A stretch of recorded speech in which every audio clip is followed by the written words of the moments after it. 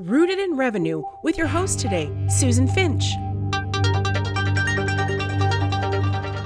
Hi, everybody. Susan Finch, your host for Rooted in Revenue today. And I am back with Rob Brodo from Advantex. We're continuing our series on business acumen strategies.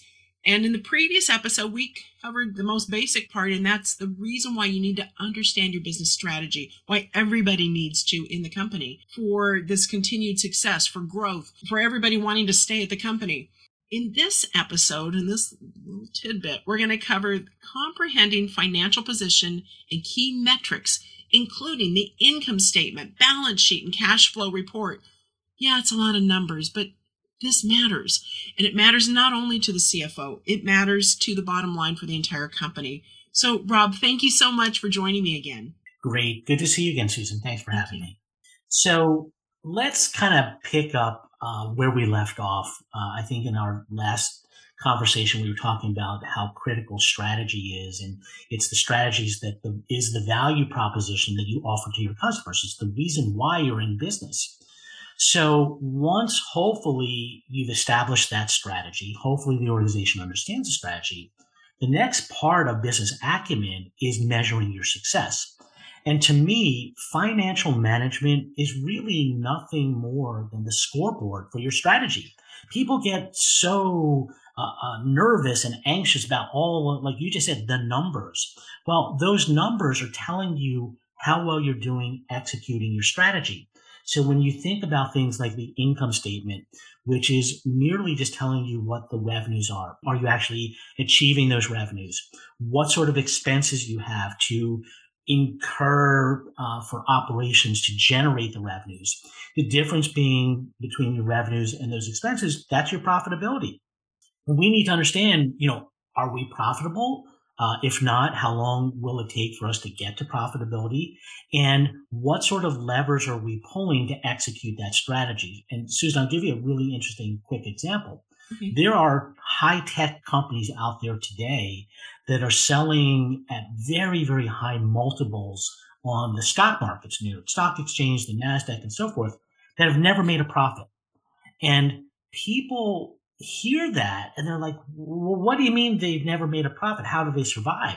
Well, investors believe that one day they will make a profit because their value proposition, their strategy is they're going to have the most innovative product in their marketplace. Oh, okay. So now what we're doing is we're measuring. We're measuring the revenues of the early products. We're measuring the expenses that will incur to generate sales and marketing, the continued R&D, our human resources. And we see that we're losing money at the bottom line, but we do expect that in the near future, we will be profitable. Then you take a look at things like the balance sheet. Well, the balance sheet is a document that shows what are our assets, the things that we own, and then what's the liabilities and owner's equity? Where did the money come from? And really good businesses and really smart business people are managing that balance sheet. They're managing their cash. They're managing assets like inventory. They're managing their capital investments in property, plant, and equipment. And they're understanding the linkage between that long-term strategy and then how to get there. The numbers basically become the roadmap to help them do that. And then finally, the third element, the cash flow report. Well, listen. Cash, like blood that flows through the human body, cash is the lifeblood of any business. And so we've got to keep track of that cash. And whether we're a big company like a Tesla or an Amazon that is generating billions and billions of dollars in revenue, we need to understand the cash flow, the free cash flow. Well, what's the cash coming from the operations? What's the cash coming from financing? What's cash coming from the different parts of the business that we're operating? How do we understand what that cash situation is? And are we generating free cash flow? So those are just some of the things, the topics that are included in the business acumen, especially around financial management. I think everything you just said feels so happy and positive, and it's all cash flow, and it's coming in, and it's coming in, it's coming in. Well, it goes out, trust me, too. I think that's our next episode, isn't it? Yeah. Yeah. So why is it important then if we want everybody in the company to have an understanding, what if the people that are in the leadership role say they don't need to know all that stuff? Oh, I hear that every day. It's one of the biggest battles that I have is trying to convince senior leaders why it is important for their employees to understand that stuff. Well, listen, at the end of the day, if they don't understand how the decisions that they make, no matter what level they are in the organization, impact financial performance, that company is not going to optimize financial performance. It's a given. And every single executive, whether it's a publicly traded company or a private company, has a fiduciary obligation to their board to optimize the return on the investment that the shareholders have given the company the cash to run the business. And so to me, honestly, it's a silly argument that these executives think, oh, well, it's just such a waste of time to have somebody at a lower level understand cash flow. Well, but they're the ones who are managing the inventory. They're managing the receivables. They're doing the things that are generating this that you, Mr. or Ms. CEO, have to go report to your board and report to the shareholders that if things aren't going well, it's you who are going to ultimately take responsibility. So why wouldn't you want the people in your organization to help you optimize those metrics of performance? I've heard from mid-sized companies, I'm not talking enterprise companies. Yeah. When these topics come up, it's more of a paranoia. Yeah. And they're okay for the shareholders to know stuff, but not the people that are working day to day because they don't need to know our numbers and where we're really at. So are you kidding? Yeah. It's an interesting point, and I'll share with you that in my career, I've worked with a pretty fair number of what I'll call mid-market companies, those companies between, let's say, 100 million to 500 million in revenue.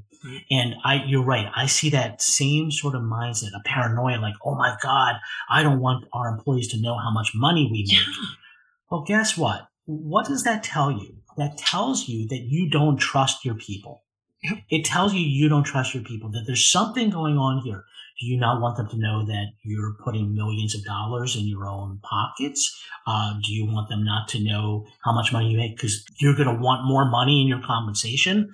I say the opposite. I say be as transparent as possible. Let everybody know how much your revenues are. Let everybody know how much your profits are, because they're then going to feel a greater sense of ownership, a greater sense of pride. As long as you're compensating people fairly and you're being transparent, you will have a better company. I typically will not work with a company that doesn't have that level of transparency. I've watched too, the employees, once they get information, they relax too. And they have more trust for the company because they know, okay, this is what's going on. This is a cycle. We've seen this before. It's okay. Yeah. And we're going to stay here. And hey, I'm seeing profits are up. Maybe we can have a conversation about compensating us a little bit more. Yeah. But for them to have that level of confidence and ability to be able to bring forth conversations like that, money conversations, to me, it opens up opportunities for everybody. And our ultimate goal, of course, is to make more money doing what we're doing and retain great people. Right. And as we grow, attract more great people, but we can't without that level of inclusion. Yeah. I'll give you a great example. About 15 years ago, I started to work with a medium-sized company. They're about $200 million in revenue. The only reason that I started to work with them is because a former client from a very, very, very big company went to this medium-sized company, and they brought her in to help develop the skills to get them to their goal of $1 billion. In the early days of that, the executives, it's a privately held family business, they were reluctant to share any of the numbers. Like literally the departments didn't even have budgets. They were given targets of cash that they could spend, but it really wasn't officially a budget. And so we started to develop business acumen skills. We started to develop the strategic thinking, the strategic planning, understanding the P&L, the balance sheet, your cash flow report, and then what are the key metrics of performance? And they so appreciated it because it gave them the roadmap to the decisions that they need to make for their investments in R&D, for the way that they handle project management and moving towards a lean thinking of execution in terms of the way that they were running the operations of the business. Within 8 years, they were halfway to the $1 billion revenue target. And we continue on with that company today. We do not only the business acumen, but we do a whole portfolio of leadership scenarios and simulations with them as well. True believers. Yes, true believers. This has been wonderful, Rob. Thank you. And everybody go listen to the previous episode in this series. Subscribe to us on all your favorite podcast apps. You're going to look for Rooted in Revenue. And my guest has been Rob Brodo from Advantex. And we will be continuing this conversation in another week or two, because we still have some more points to cover. Rob, thank you so much. And where do we want to send everybody? Just to Advantex.com. What's your favorite page on your website? The main page, www.advantex.com. Then I also would say on LinkedIn, Rob Brodo, B-R-O-D-O, and come connect with me. And every Tuesday and Thursday, we publish a blog that's some interesting things about business. So we'd love to have you. You want to subscribe too. Subscribe to anything Rob offers on Advantex.com. Thank you. Never miss an episode. Check out rootedinrevenue.com and subscribe on the site to get weekly updates of when new episodes come out. Or find us on iTunes, Stitcher Radio. So go subscribe. We'll get you all the information you need to do your best with marketing and your online presence.